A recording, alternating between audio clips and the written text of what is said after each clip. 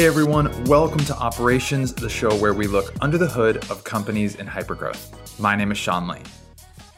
It's the holiday season, so if you're an operator listening to this, you can't tell me that you don't get some kind of sick satisfaction out of untangling a ball of impossibly tangled lights. It's weird, right? But there's something about being handed a problem that's painfully broken and fixing it. Our guest today is someone who has found himself attracted to a specific type of operations pain for his entire career. That guest is Navin Prasad, the VP of Revenue Operations at 1Password. Over the course of his career, Navin has developed a well-formed perspective on how to seek out and solve the pain that pops up inside of revenue organizations. In our conversation, we talk about optimizing for outcomes when solving pain, the mantra of the best operations teams, and why operations folks don't necessarily score goals, but collect assists. Let's start, though, with what attracts Navin to this kind of operational pain in the first place. What is it that draws him in when so many others would be repelled? As someone who loves to build, you obviously are attracted to a company that needs to build. And they need to build because right now they might be in a whole lot of pain. And by pain, I mean they've reached a certain point in their evolution or otherwise where they feel as though there's a lot of noise happening in this area. It's impacting other areas of the business with respect to either good process, data, rep efficiency, forecasting, etc. I need someone to own that ball of wax. And that ball of wax usually starts with, we just bought a whole bunch of systems and now we have to go figure it out. That's sort of the pain that I would say sort of one of the key indicators of, is that going to be a place that I'm going to enjoy it? Because there's no better fun for me than building and sort of seeing those first things or small wins sort of add up and start to see the team around it start to really enjoy it, really now start to see progression and some of those friction barriers get knocked down that are in front of them. And is there something about you or about kind of your personality or traits that make you feel as though, okay, yeah, I am someone who's attracted to that pain? Have you figured out what that is and in a way that you can also then look for that when you're hiring? I would say the first thing is that obviously I'm in a role where I'm going to be supporting the sales org. Sales is hard. I carried a bag in the channel org in my early days at IBM, and it's hard. And I think moving into ops was the best thing for me.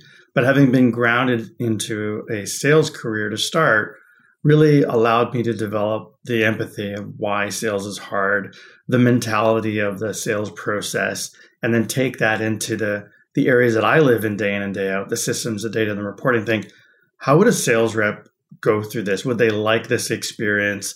What's in it for them?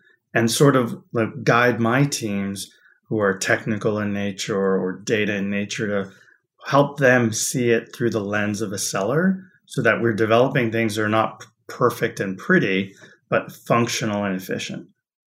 Navin articulated this thought better than I've heard others who have tried in the past. He's self-aware enough to realize that he's attracted to this type of pain.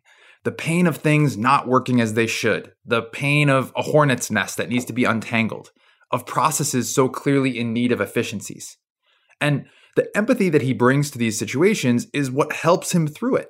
You can't just call out the pain and then solve it without bringing people along with you. And that last part is hard, especially when pain is everywhere in early stage companies. So when Navin has come into these painful situations in the past, what does he bring with him into these new jobs? How does he both identify the pains most worth solving and the solutions to the pains themselves? The first thing is what's the intake process? How are we addressing those issues, those fires that are coming from all areas of the org in one place so that we can determine what's a now problem, what's a later problem? Because initially, as you're building out teams, you're going to be slightly resource strapped. So you're going to need to focus on the things that'll drive the most meaningful impact to keep everyone at bay so you can have time to develop and work on the next things as you build out your team and as you sort of knock down those quick wins. So an intake process is key. Otherwise, you're going to be firefighting in every angle, in emails, in Slacks, in meetings, et cetera. It's just never ending. And you may win a battle a week and then lose two, and you're just never moving forward. So having that strong process allows you to then mature into like a backlog, allows you to then be a little bit more transparent with here's what we're working on, here's what's next up, so that your stakeholders can partner along with you for that ride. In terms of the first question you asked with respect to like, what's the approach or what do you bring with you? I feel as though I've worked with enough vendors where I know that I can trust what I can get from an outcome.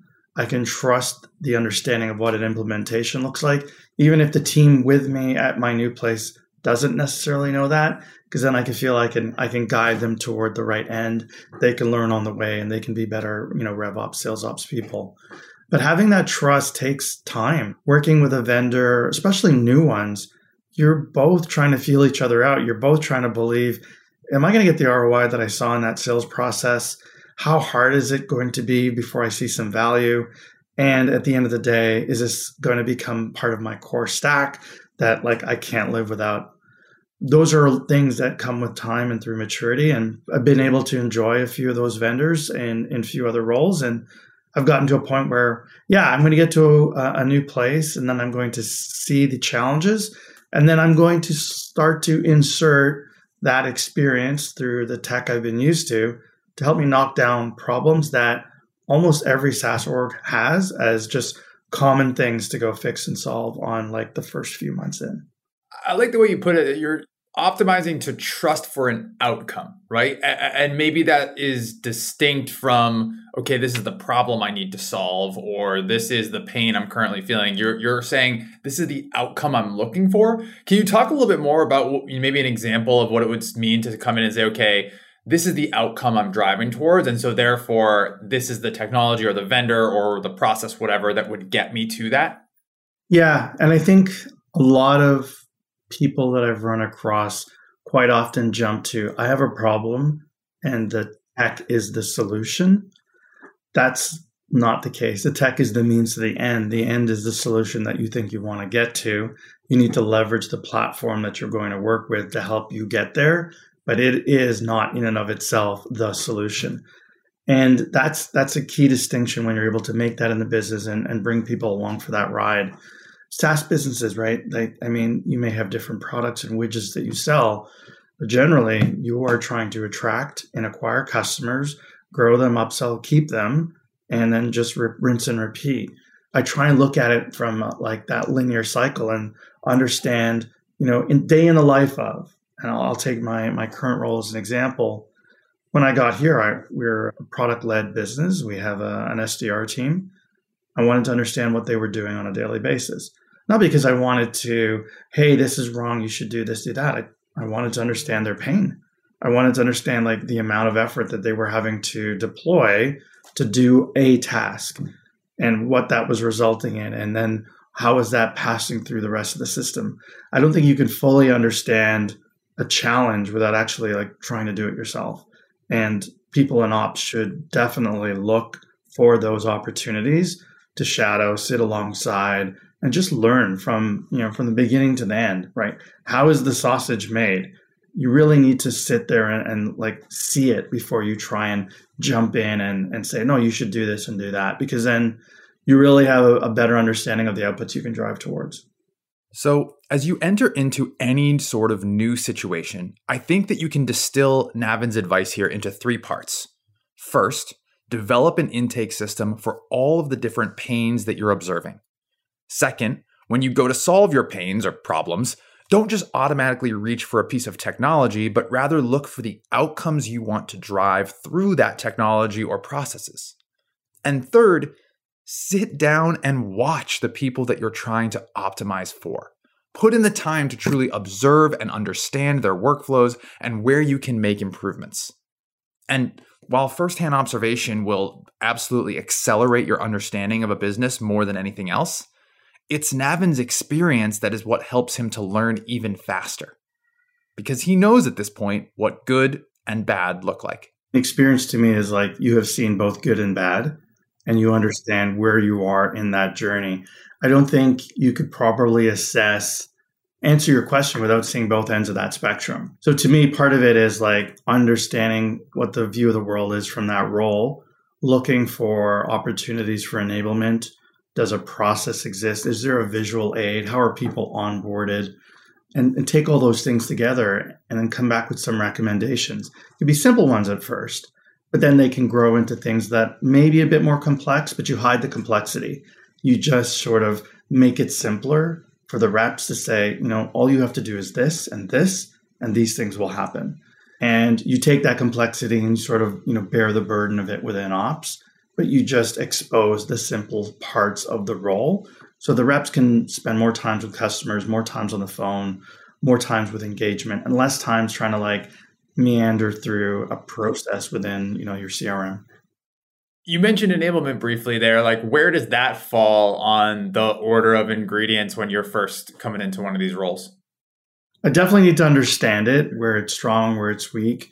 But I love the concept. I don't know where I received it in the past, but there's always onboarding, right? Everyone's familiar with onboarding, but there is a concept of everboarding. Yeah. I love that because, I'm a change agent. I love to come in and, make change for the good, but no change can go and become successful unless people are enabled towards it, right? They're bought in, they understand it. And now it's their mindset as they sort of do their role and have success in their function. And then as we bring new people in, they sort of just fall in line because that's just the way it's always been done, because that's the way they've been trained to do it.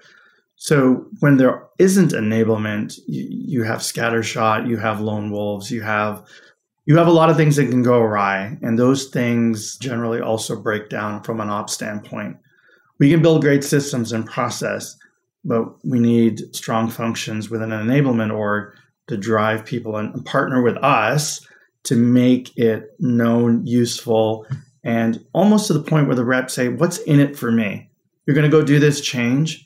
And they have a really clear understanding. I got it. Because I know if I go do this, this is in it for me. I'm going to close more deals faster. I'm going to get more bats. I'm going to have more insight into my accounts, et cetera. So once the rep can sort of center on the selfish thing that's involved for them, they can get on board a lot more quickly.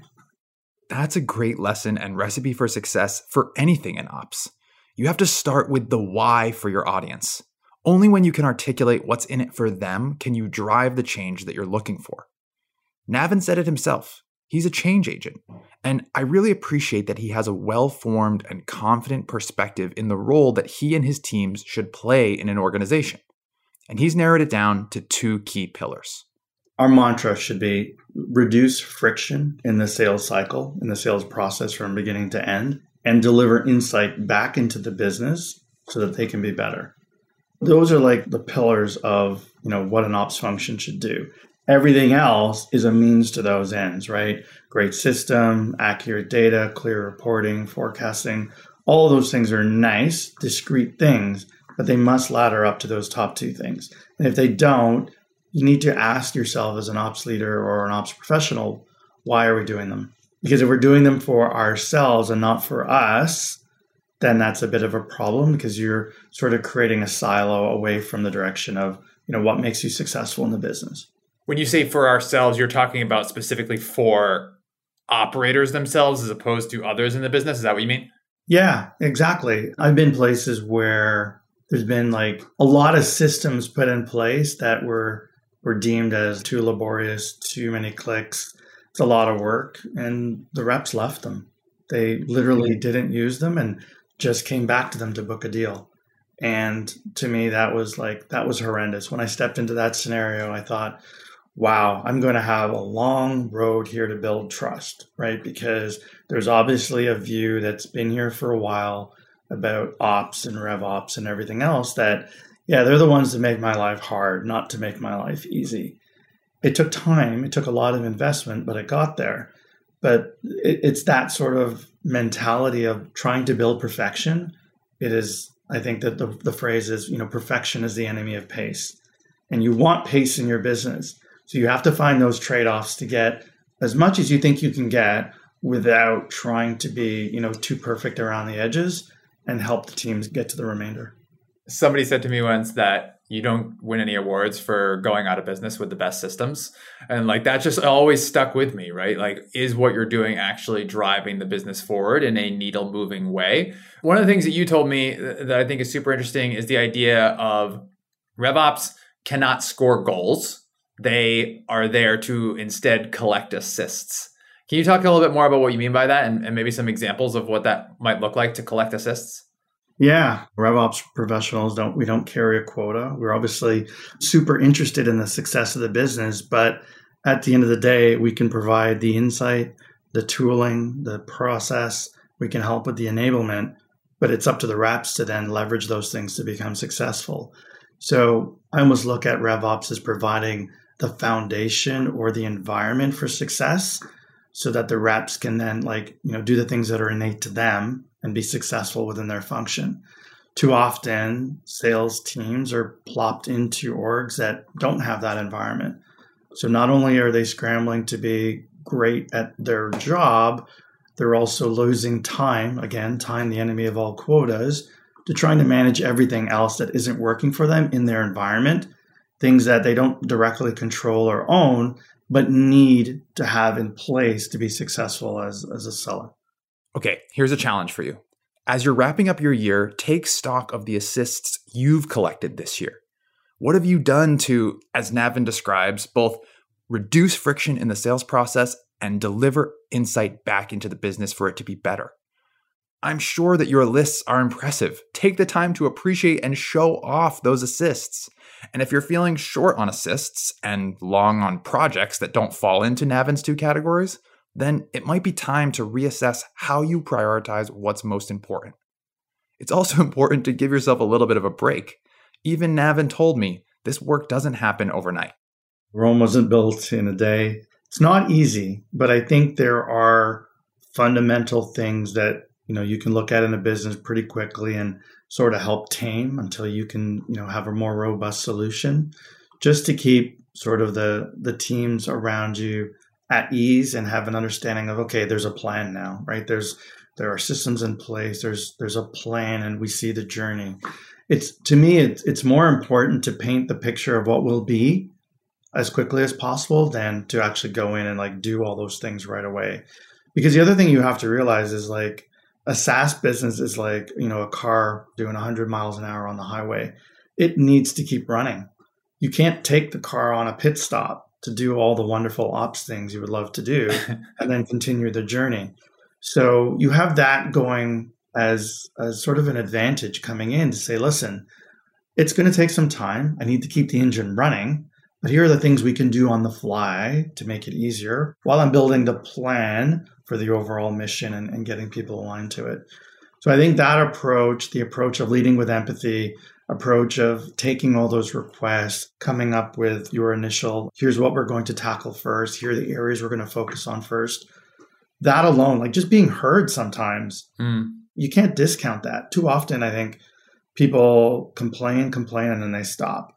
And when they stop, that's the worst possible thing, because that could potentially mean they don't care anymore. Yeah, if you're not hearing anything from them, then you probably have lost. They're just not paying attention. Exactly.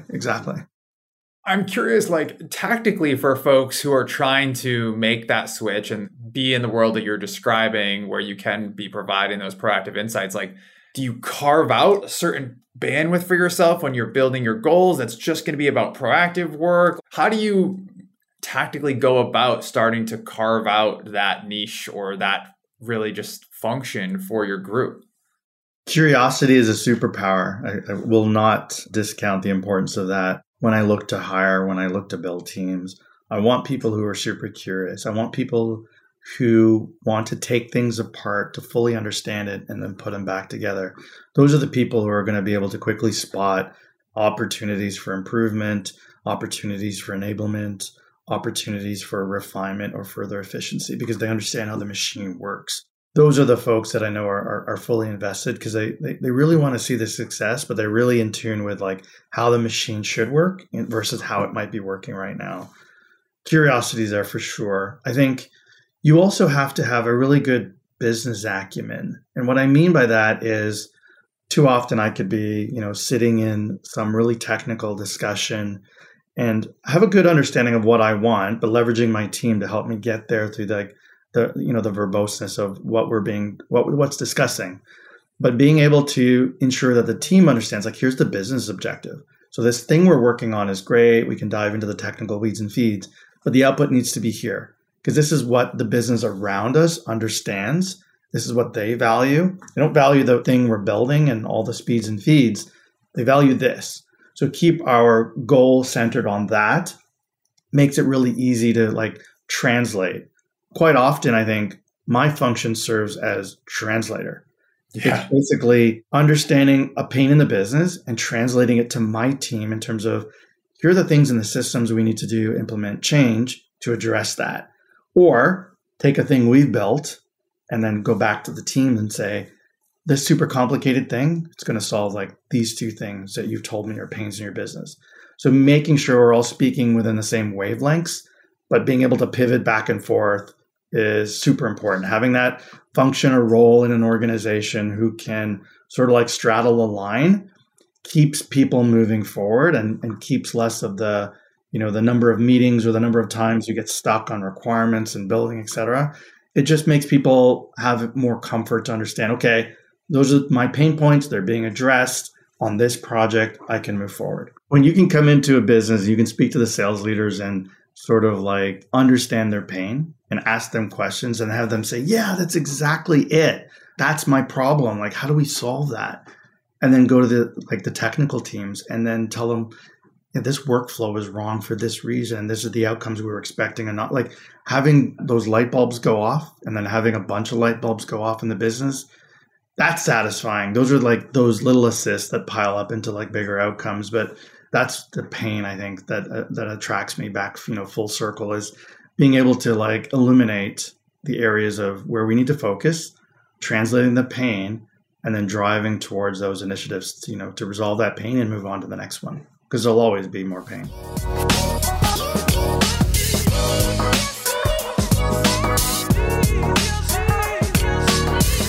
Before we go, at the end of each show, we're going to ask each guest the same lightning round of questions. Ready? Here we go. Best book you've read in the last 6 months? Oh, man. I would love to tell you, hey, I have had time to do a lot of reading. I don't. I am a huge Game of Thrones fan. I am a huge Star Wars fan. So obviously, Dance with Dragons and reading that was kind of nice. Yeah. Non-business stuff is do a lot great. Of reading. That's totally fun. All right. Favorite part about working in ops? No day is the same day. Every day is different. There could be something that's a fire drill, could be something that I had planned. There could be something that is completely new, and it takes the monotony. It adds a layer of stress, but I use that as an internal motivator to get up at 7 and drive forward and win the day. Least favorite part about working in ops? There are those things that I would love to say in a perfect world. I can always explain why we have to do it to certain people. And sometimes it's just, I have to do it. We need it. It has to get done. And sometimes those are difficult conversations that maybe people realize down the road, that's why you needed to do this. But right away, people think, near term, don't see the forest through the trees and give me some initial, I don't want to do that. And we have to have that conversation. Even getting that, like, I see why we had to do this later on, like that even is pretty rare. And so if you get that, like that's a real nice cherry on top at the end of that. All right. Someone who impacted you getting to the job you have today. Wow. I would have to say my CFO, my current CFO here. I haven't applied to a job in a while. So there's that, but obviously she was instrumental in pointing to me as a reference, someone I had met in the past, had interviewed with, and just, out of the blue said, hey, you should talk to this person. And I am so happy, we made that connection. That's awesome. All right, last one. One piece of advice for people who want to have your job someday. Don't be afraid to stand up to the things that you believe in. And what I mean by that is I'm in the sales org. I work with marketing. I work with finance. I work with all the teams around us. And I think a big part of being able to establish trust outside of sales is acting like Switzerland, neutral party, right? Like having a a very black and white view of our performance, our metrics, our results. The facts are the facts. It's not up to me to color them. It's up to me to provide insight or to directionally understand the things we can do to change those facts in the future. And having that framework, that mindset to think about things objectively and frame the narrative, not in like the piecemeal problem, but the higher order thing. And that's a skill that I think if you can master and develop, you'll be very successful. But again, I'll come back to curiosity. Be curious. Sales are always be closing. Always be curious. Like that is superpowers for sure. Because too often people glaze over the things that are super important and not realize the impact that they might have downstream. Take them apart, put them back together, put your stamp on it, and move on. And then you'll have that confidence when you move into your next role.